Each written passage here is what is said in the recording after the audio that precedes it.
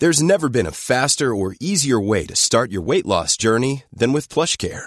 PlushCare accepts most insurance plans and gives you online access to board-certified physicians who can prescribe FDA-approved weight loss medications like Wegovy and Zepbound for those who qualify. Take charge of your health and speak with a board-certified physician about a weight loss plan that's right for you. Get started today at plushcare.com/weight loss. That's plushcare.com/weight loss. plushcare.com/weight loss. Hiring for your small business? If you're not looking for professionals on LinkedIn, you're looking in the wrong place. That's like looking for your car keys in a fish tank.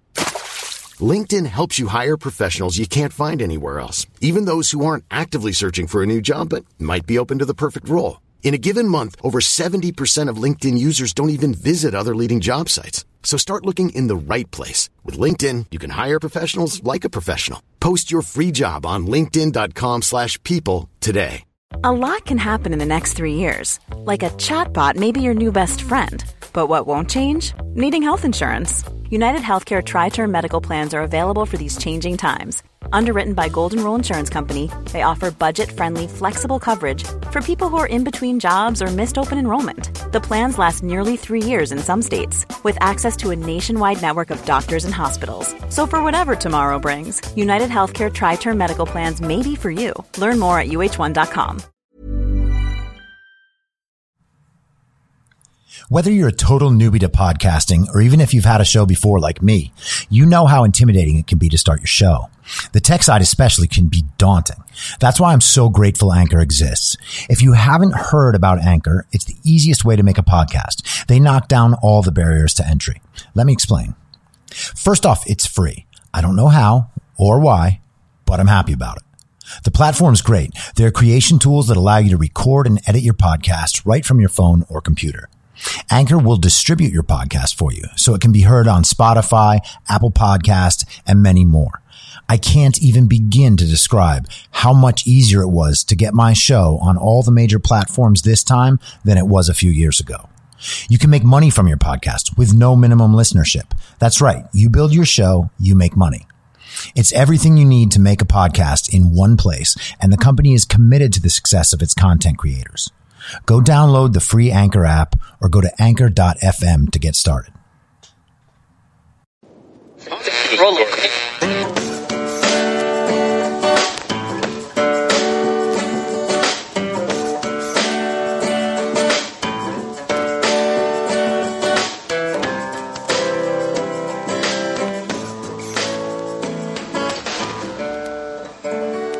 Acting as moderator for tonight's broadcast.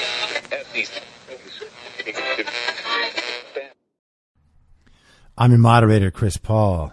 Let's be reasonable. I stepped on a rattlesnake's rattle, and now it's just a snake. It's high noon for Friday, September 11th, 2020. And of course, September 11th is the anniversary of September 11th. It's now been 19 years since what was surely one of the worst days in American history. For me, I had just been working in New York City. I had stopped working in the city 10 days earlier and stopped living there.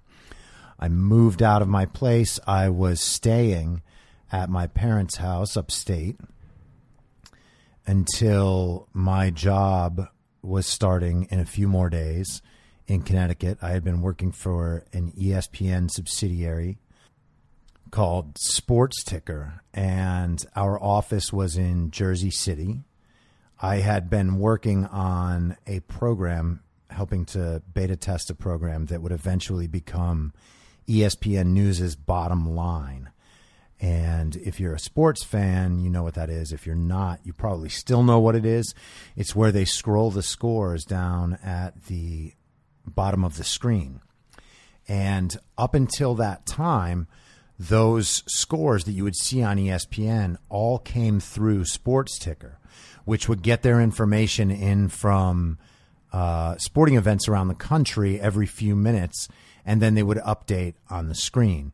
And so if you were a sports obsessive like me back then, you would turn on ESPN and just watch the bottom line for a few minutes until the score of your team showed up there. But no matter what it was, you always knew that it was going to be substantially behind whatever was actually happening. So it was not what we would consider a very effective means of following sports these days.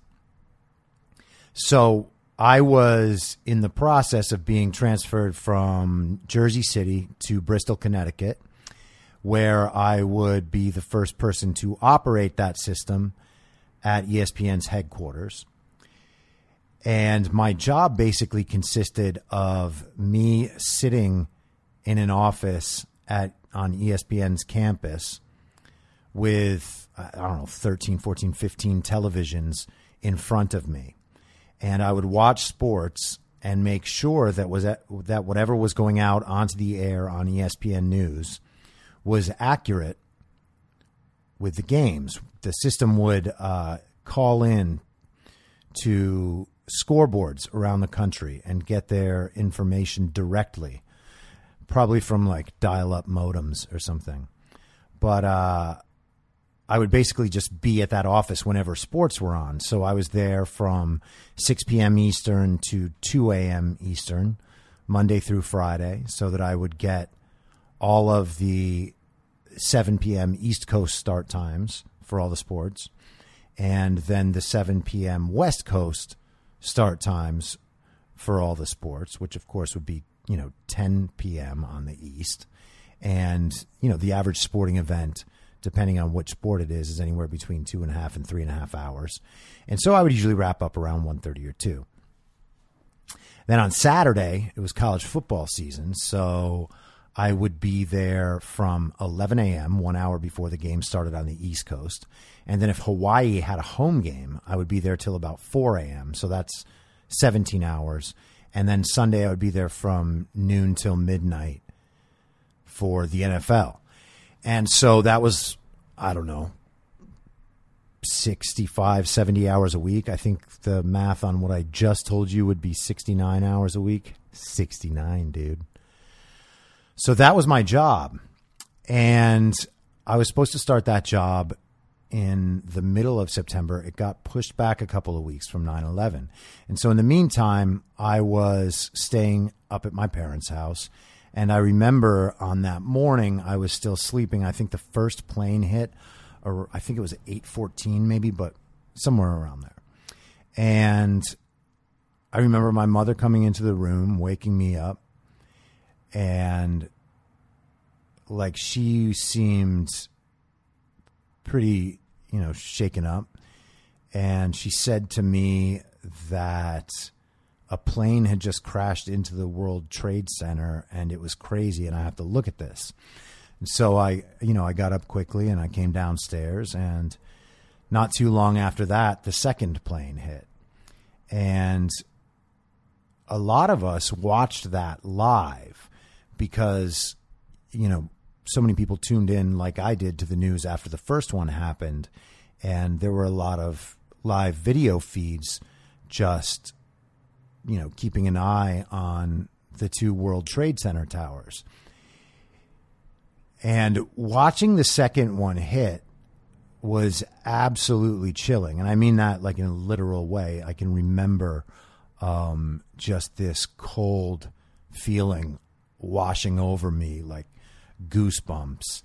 And it was horrifying. And for the next few months, it was just impossible to take your eyes off the television. At least it was for me. And I was not quite around the clock, but every chance I got, I was watching the news to find out what was going on. I was watching the White House press conferences, watching Ari Fleischer tell us what's going on, talking about the ricin attacks, because people started getting powder in envelopes in the mail. And I think they believed it was ricin. I don't know how that it's been too long. But that was a real kind of life-changing moment for the country and for many people in the country. Throughout, this is 1 year after college for me. I graduated in 2000, and then it was the summer of 2001 where I was living down in New York City and started the job with ESPN. And throughout college, and then for kind of that year after, I was dating a girl from Sheepshead Bay, Brooklyn. So I'd spent a lot of time in the city. And her brothers, two of her brothers' best friends died in the towers. And I remember being in New York City with her at a memorial of sorts for them. It was like a gathering at a bar. And it was one of those moments for me that was kind of surreal because all of them were touched in a way that was more personal than the way I was. And I feel like I was definitely personally touched by this. I had been traveling to Jersey City from my West Village apartment every day by going, I would take the train from the West 4th station down to the World Trade Center and then transfer trains to go under the river to Jersey City. And who knows? I mean, I wouldn't go to work in the morning, so I wouldn't have been in any immediate threat there. But that was part of my commute, was being in the World Trade Center. And then I don't know if you've never been to Jersey City, especially while those buildings were there. Jersey City's right across the river. And I remember looking out the windows of that office building, and it was the kind of thing where you had to strain your neck just to be able to see the tops of the World Trade Center buildings. They were that tall. And my time in the city has been very limited since then. So I can't speak to how the city is now in regard to that at all. But that was my memory of the event. And it was sad and it was horrifying, and it led to so many events in American life. Some of them good, but many of them very bad. And it's led to limits on our freedom. It's led us into wars that were likely very unnecessary, and fracturing of our culture, spying on citizens. I don't know. I'm not sure if I'm doing the event justice or not, but that was my story. So let's switch gears to stuff that isn't as serious. Yesterday, Trump was addressing the Bob Woodward stuff. He had a press event where he was asked by I think Jonathan Karl, ABC's Jonathan Karl, like, why did you lie to the American people, blah, blah, blah. And Trump rightly said that's a disgraceful question, because it is a disgraceful question. Okay. There are different ways to interpret events. It is entirely possible that Trump's actions are not being interpreted in the right way by the media. And so they don't get to just declare that he's lying, because they can't prove that he's lying. They can't prove that something he said was dishonest. Even Anthony Fauci, remember, said that Trump did not distort anything for the public. So if they want to say that there was a lie, then they should have to prove the instance of lying. They can't call a different interpretation of events or an intentional kind of emotional outward display of fortitude and calmness and confidence. And listen, you can judge those things for yourself, whether or not Trump actually displayed those. And I mentioned Revisionist History, my podcast episode on the coronavirus. And at the very beginning of that, I start with a speech that could have been written for Trump to give instead of the messaging that he did give. That would have been more responsible, more accurate, and less inclined to stoke fear. But that's not who Donald Trump is. He says what he thinks in the moment. Sometimes that's good. Sometimes that's bad. It clearly didn't help. The way he communicated about the coronavirus did not help the coronavirus response. The things he did in regards to the coronavirus were much better than the things he said and the way those things he said played. Okay? One of the problems with Trump still communicating this way is that he has to know by now that whatever he says is going to be cut up and manipulated to make him look bad. That started in 2015. It hasn't stopped at any point. The goal is to make Trump look bad. And there was an example of it yesterday from that very press conference. Trump was making a point about how the media in the room could be covering things. And he said, you know, I watched this Fox host. I watched that Fox host. I watched that Fox host. I watched that Fox host. He listed like 5 of them and was talking about how they have no problem reporting things in a different way. And so what the media did, these responsible folks in the media like Aaron Rupar, they take the little cut of Trump listing the Fox News shows that he watches and then try to make it out like Trump was reporting that he watched 8 hours of Fox News yesterday, which is not what he said. And the context makes it clear. But they don't care about context and they don't care about accurately representing him. And that's the worst, most disgraceful part of them declaring that he's a liar, because they're lying all the time. It really is disgraceful. And this is tough in a media environment like this because the stuff spreads so fast. It spreads so quickly among the people who want to believe it.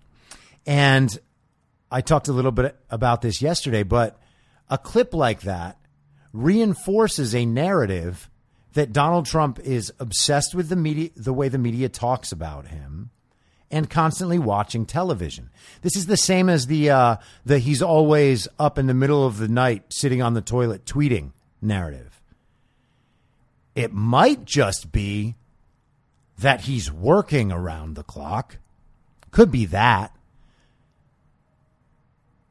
But no, it's got to be the media thing because everyone knows that that's how Donald Trump is. It's amazing how many things everyone knows that they can't prove at all. They can only prove it on other rumor, other innuendo, other circumstantial evidence, which is not evidence. But this is what they do. And so out of this press conference and these stories, they began to make the claim that Trump was blaming Bob Woodward for the coronavirus response. And of course, that fits the narrative that Trump doesn't like to take responsibility. But of course, he didn't say that because no one would say that, because no one thinks that. And Donald Trump doesn't think that. And Donald Trump didn't say that. But the media can say he said that while calling him a liar. That's where we are. What Trump said was, if Bob Woodward actually thought that this thing was so scandalous and so controversial, this thing he said, then why didn't he come out with it then? If Trump wasn't taking the disease seriously and he was lying to the American public, why didn't Woodward come out with that then and force Trump to redirect himself? That's the point Trump was making, and it's very clear in what he said. And like so many other narratives the media pushes, they take a possible interpretation of the literal words totally out of context and invent what he said and meant. No reasonable, rational person would have watched what Trump said in that passage about Bob Woodward and come to the conclusion that Trump thought it was Bob Woodward's responsibility to have stopped him. No, that's a complete misdirection. It is focused on the wrong part of what Trump said. The right part was the "if you thought it was so dangerous" part. Because, of course, Bob Woodward didn't think it was so dangerous. And it wasn't so dangerous. And Trump said it publicly a few days or a week later. I can't remember the exact dates. You can look them up. If you want to challenge me, I will look them up. Okay. But I'm trying to just go with the flow here. And so he made an obvious point of logical argument, saying that Bob Woodward himself knew that this was not a big deal, this thing I said. That's correct. That is a correct point to make. And the thing that he said was proof of that point. Because Bob Woodward, the revered, responsible journalist, would have had a moral obligation to tell the public about that rather than waiting 6 months on the eve of the election and on the eve of his book coming out. That's the point Trump made. Not that Bob Woodward was somehow operating the coronavirus response. This is how little respect the media has for the American people. They take these things out of context, use them to claim the exact opposite of what they meant, and then assume that everyone hates Trump so much that either they will never bother to find out for themselves what he actually said, or that even when they're presented with contrary evidence, real evidence that you can look at on video and think about with your functioning human brain, that they'll just ignore it and continue believing the narrative. And lo and behold, that's exactly what people do. And that's why Trump's not winning 90-10 right now. Here's a little media nugget for you to think about. You know, and this is part of the reason why people think Trump is playing ahead of the media all the time and manipulating them. And you see something like this, and it's real hard to ignore that theory. All right. You have to believe that Trump is always dumb and always lying and always careless and never paying attention to believe the stuff the media says. Right. Or you can believe that Trump is this great genius. Maybe he is. And I say that because he became the American president with everything going against him, and then spent now almost 4 years in office with everything going against him and trying to destroy him. And he damn well may win again. So you can't be stupid and do that. Okay. But so Trump was nominated for the Nobel Peace Prize, Peace Prize, the Nobel Peace Prize by a Norwegian guy with a Norwegian name that I don't want to try to say. And so the Trump campaign made a graphic and tweeted it out where they spelled Nobel, noble. Okay. Now, Trump has done that before in his tweets. The media makes the story that the people in the Trump campaign are too dumb to fix that spelling error. And so dumb that they would make a spelling error like that in the first place. Perhaps they are. Alternatively, they may have put that out so that every single one of these woke media activists from the New York Times and the Washington Post and MSNBC and CNN and everyone else, the Daily Beast, would try to make fun of this post, thereby telling all of their audiences that Donald Trump was nominated for a Nobel Peace Prize. See how that works? They are amplifying his message while thinking that they are, quote unquote, because I fucking hate this word, dunking on him. They think that they are making Trump look like a fool while they are telling the millions and millions of followers that they have all across the board that Trump was nominated for a Nobel Peace Prize, which is something that their papers and news outlets did not cover at length, that they were not tweeting about. So is Trump the dummy here? Are Trump's people the dummies here? Because Trump just forced a story that the media did not want to tell about him into the media's narrative. What do you think people are going to pay attention to more? The fact that Trump was indeed nominated for a Nobel Peace Prize for what he did with normalizing relations between the United Arab Emirates and Israel. By the way, he did the Serbia-Kosovo thing last week. And today he's done Bahrain. So he is ushering in the potential for peace in the Middle East. And was nominated for a Nobel Prize for that.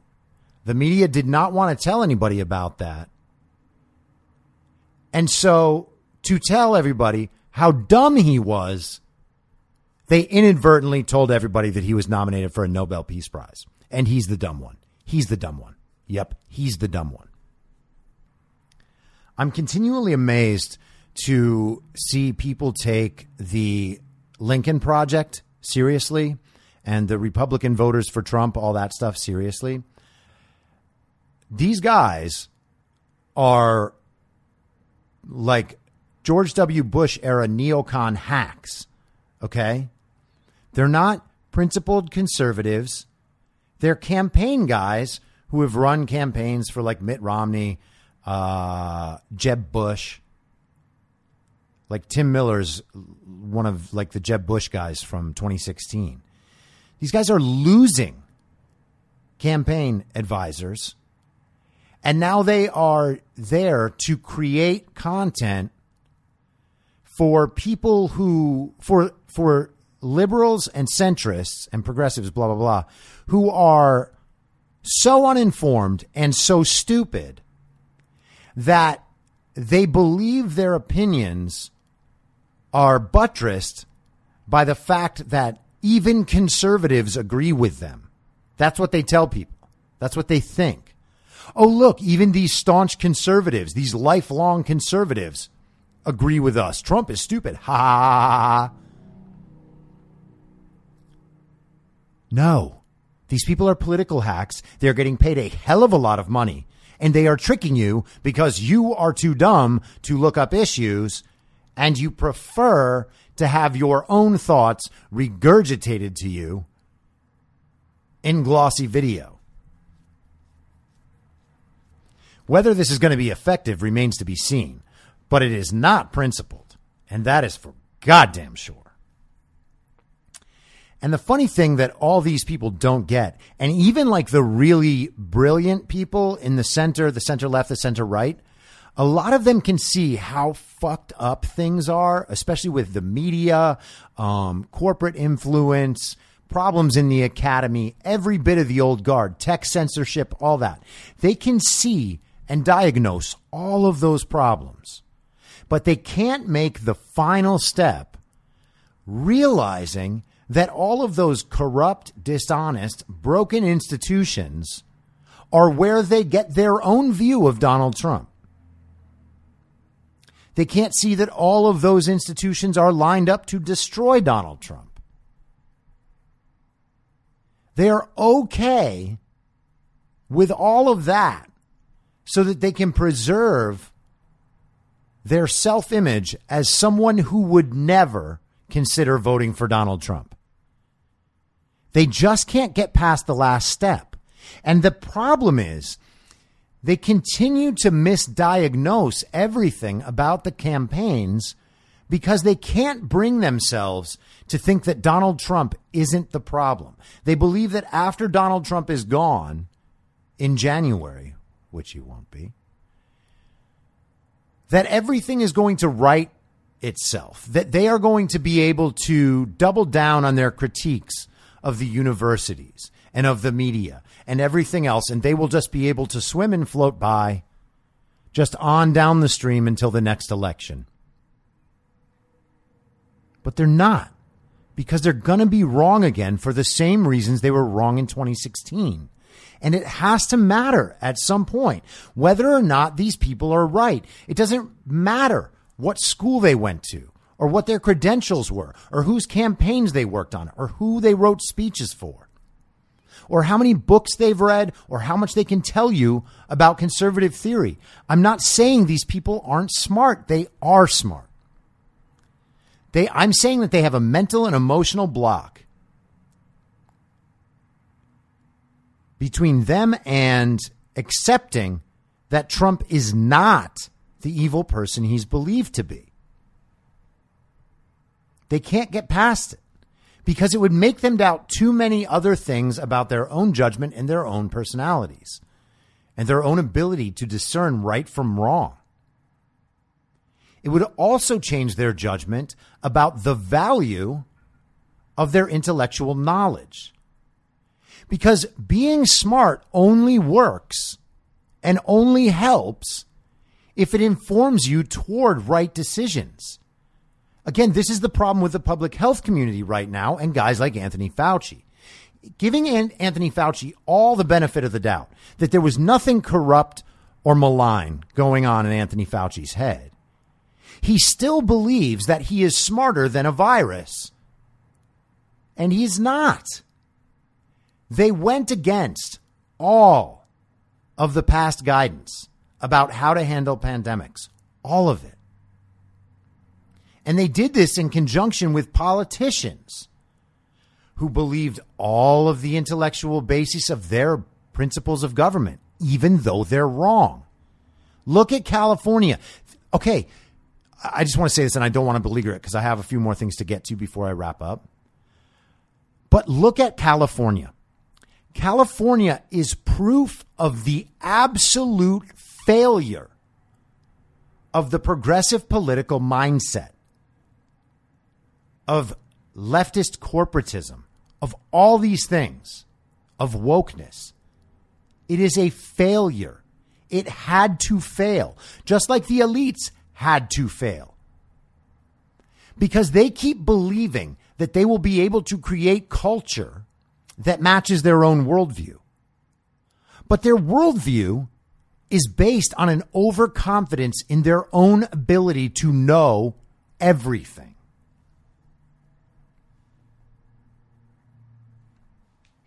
So last night, the NFL began. And this is a perfect example of the failure of the elites, because constantly elite institutions are trying to appease elite Twitter. And elite Twitter is constantly trying to appease the wokest people on the planet. because they know that those people can cost them their jobs at any moment. And they believe wrongly that they can co-opt this communist movement and use it to their own benefit to gain political power. And they think that once Biden and Harris are in there, then their needs will be served. By the way, those are corporate needs. Those are military needs. Trump is, without question, the most anti-war president since at least Jimmy Carter. He talks about it all the time. No one knows that, of course, because the media won't say that. If the media wanted to try to create a scandal this week, why didn't they go after Trump for taking on the military-industrial complex? They left it alone completely. Trump flat out said in his Labor Day address that he was not liked by high-ranking military officials in the military bureaucracy, not the soldiers, not the active duty generals, the people in the military bureaucracy. He said they didn't like him because he doesn't like war. And then no one makes the money on the military-industrial complex. He said it. No one covered it. Why?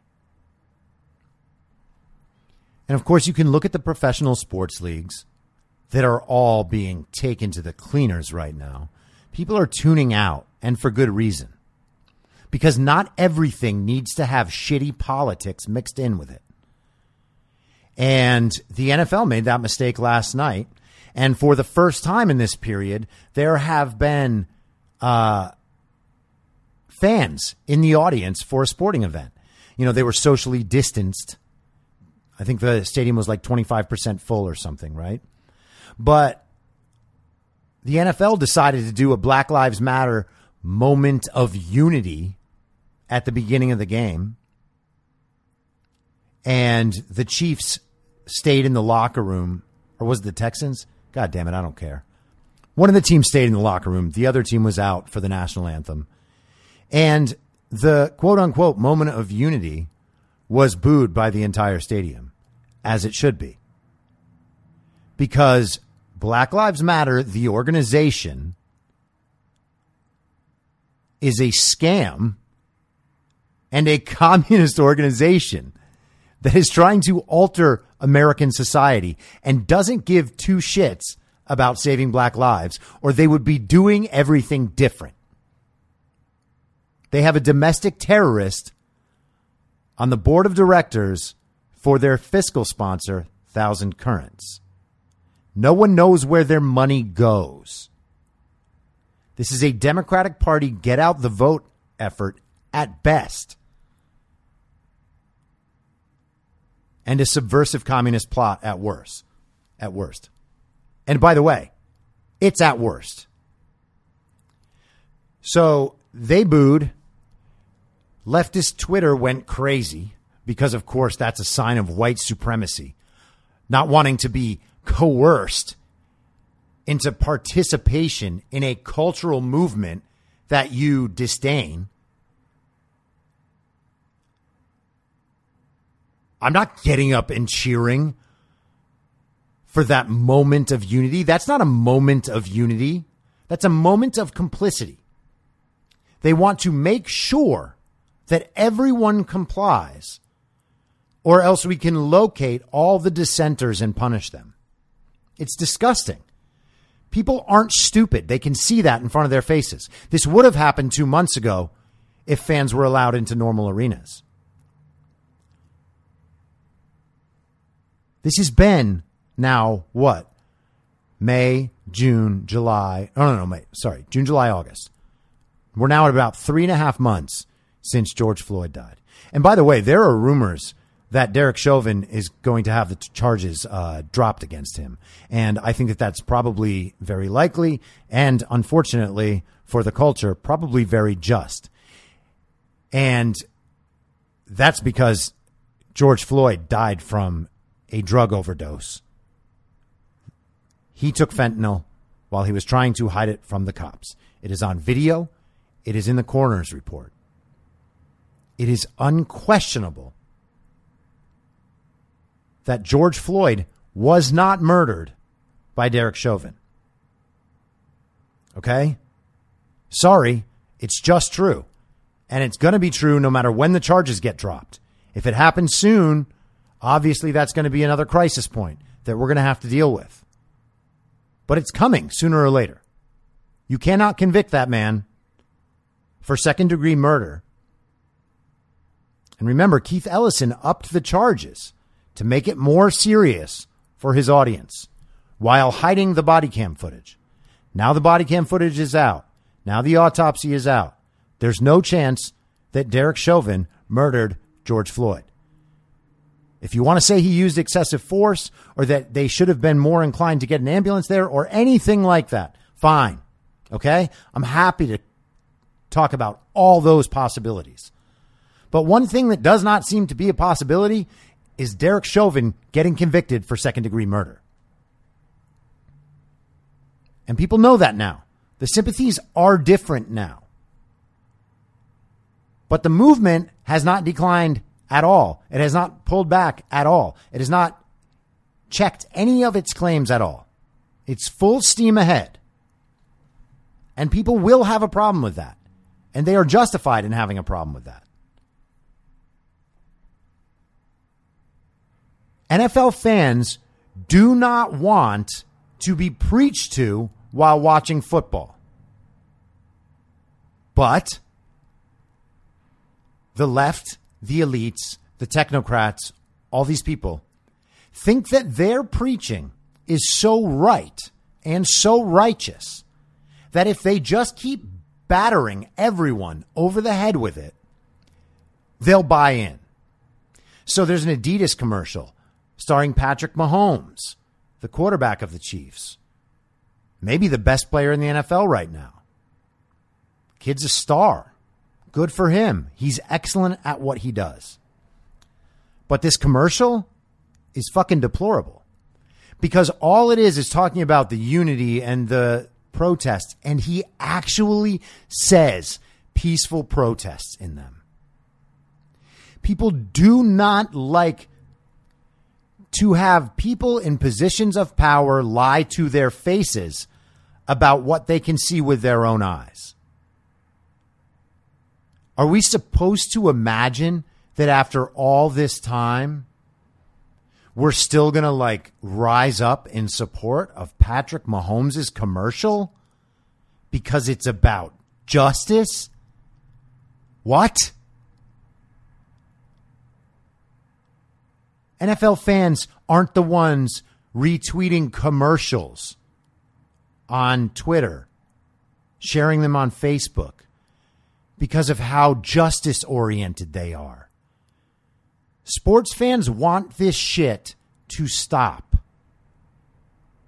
And no, the solution is not to give in to the demands of people whose primary motivations are things like the destruction of the nuclear family, which Black Lives Matter has no problem saying that they do desire. I'm not making this up, okay?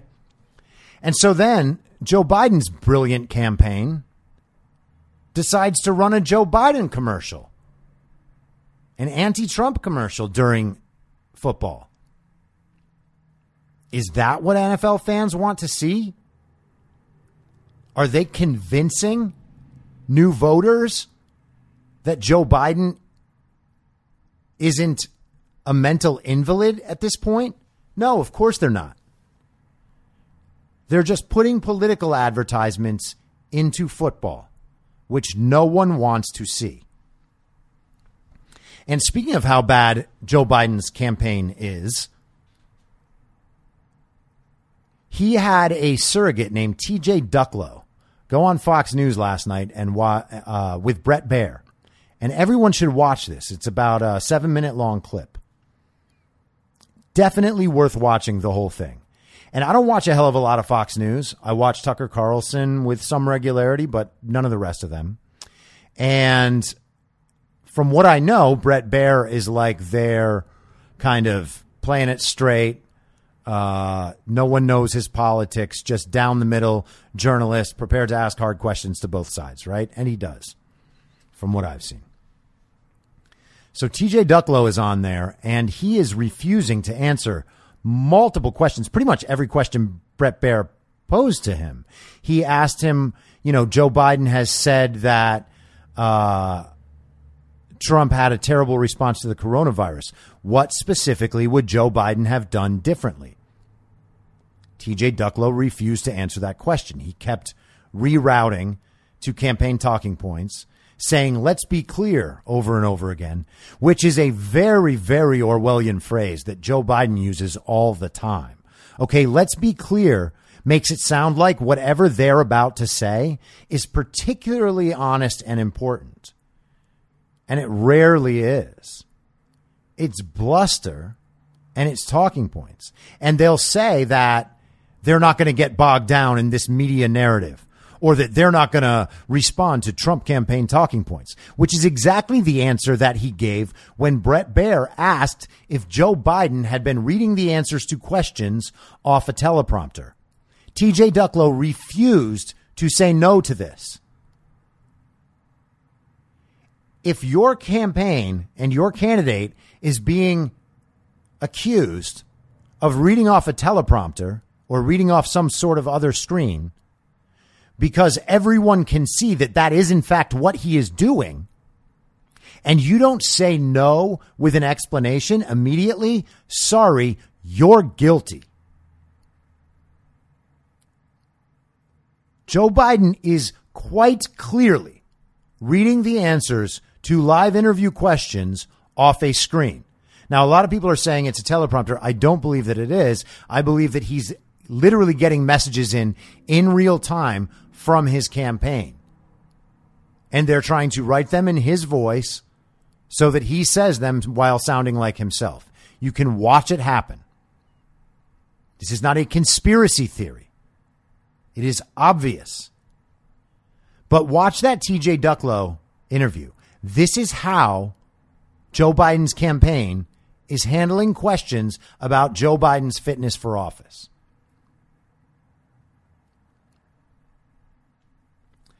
And two things before I wrap up. One of them, it happened right after I finished recording yesterday. And I actually thought about going back and inserting it somewhere, but I was like, nah, I like the natural feel.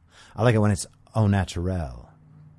So LA's public health director, Barbara Ferrer, not only, I talked yesterday about how she had canceled Halloween and then reinstated Halloween after people got mad. Right after I got off air. I'm not really on air. You can't really say you're on air unless you're broadcasting, right? But right after that, audio came out of a conversation that she was having, telling people that they should expect public schools not to open until after the election. She repeated this multiple times. And this is the sort of brazen, justifiable honesty that political hacks will use in private conversation with other political hacks so that they can know and plan what is going on around the political calendar.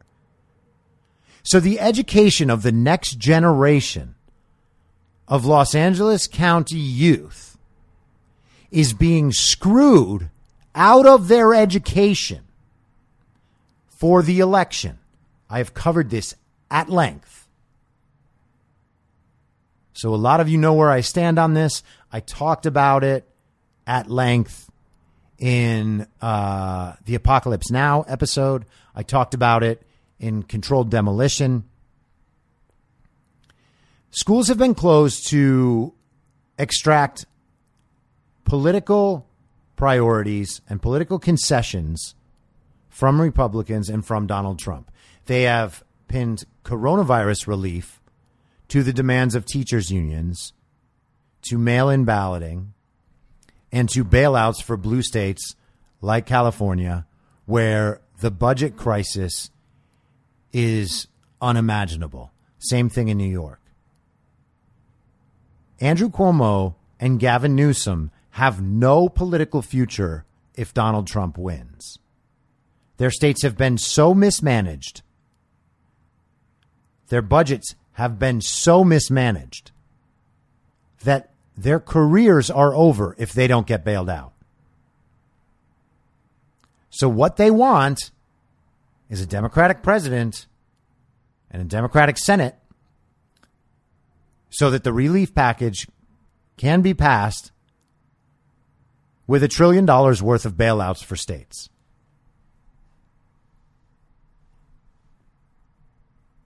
Your lives are being held hostage. Your jobs are being held hostage. Your children's futures are being held hostage by Democrats, not Republicans, not Donald Trump,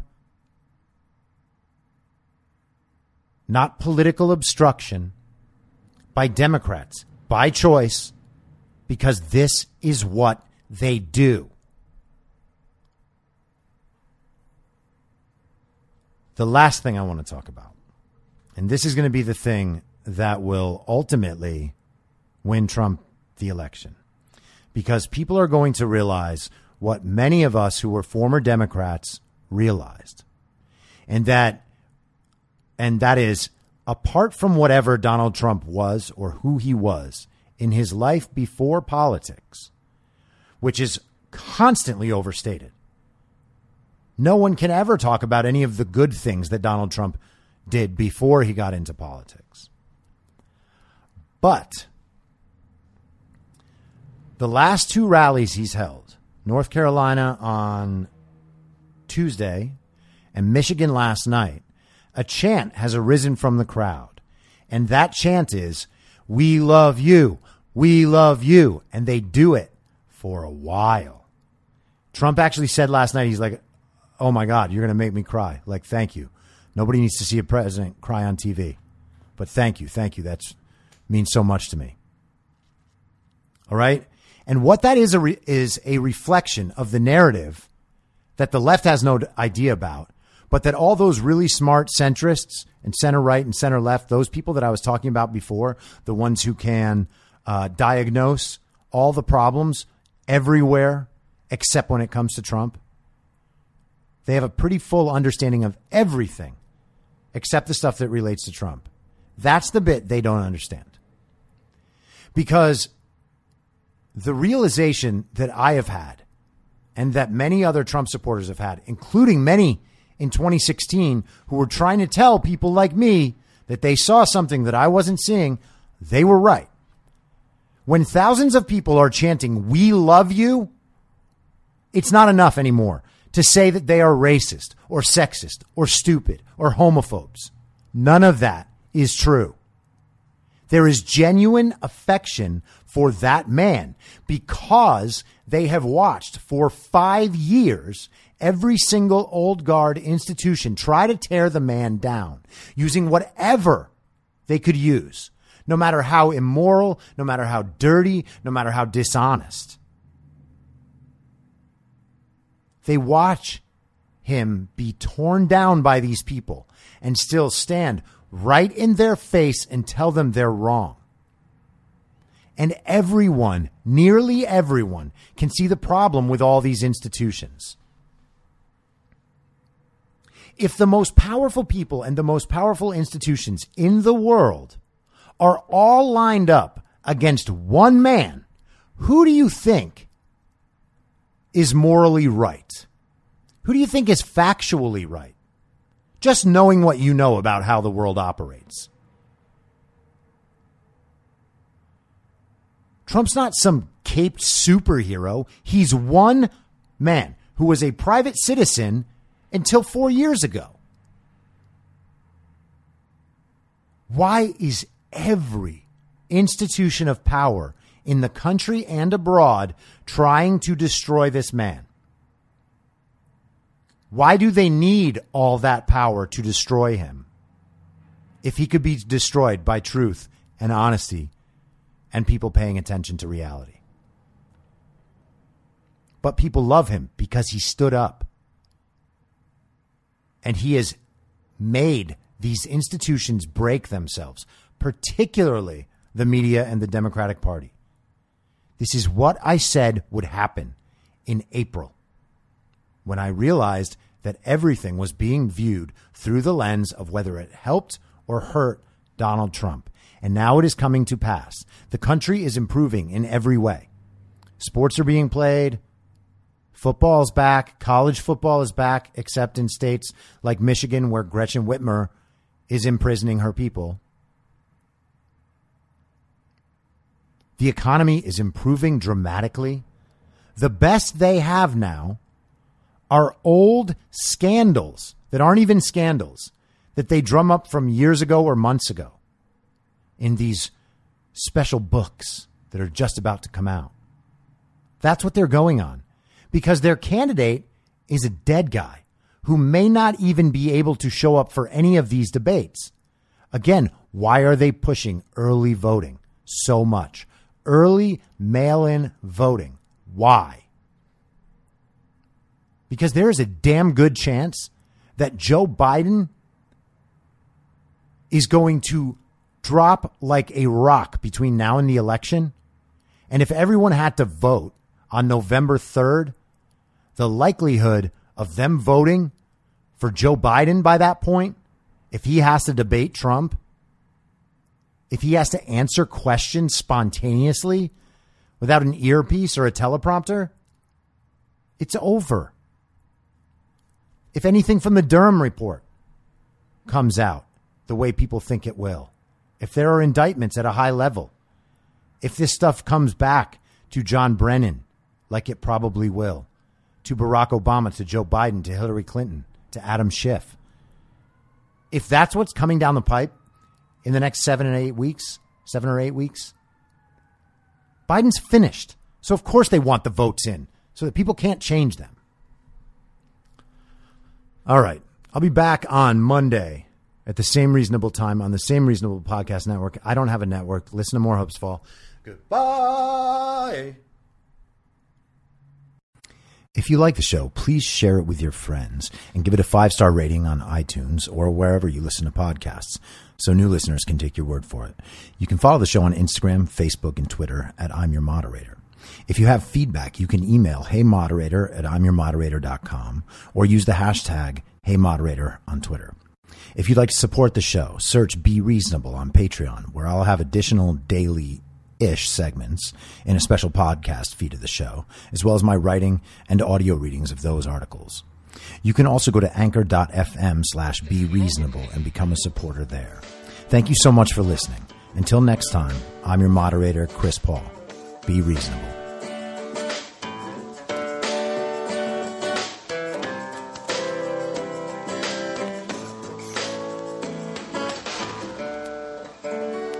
Acting as moderator for tonight's broadcast.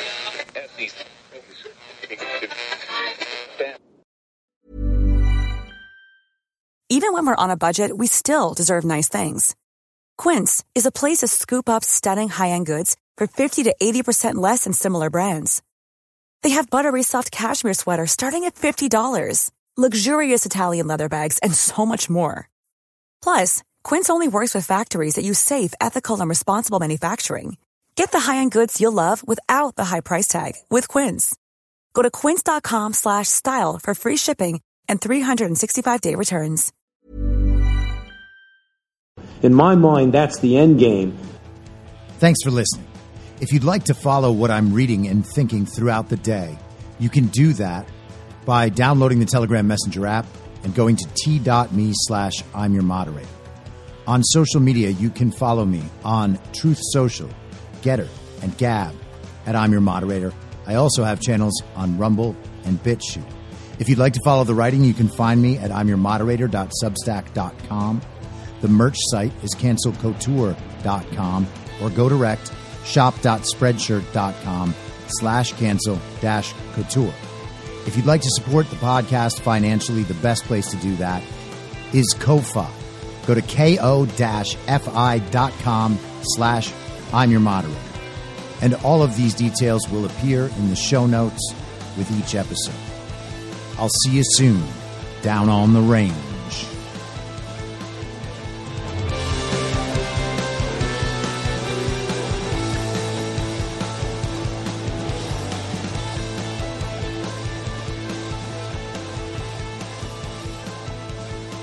It's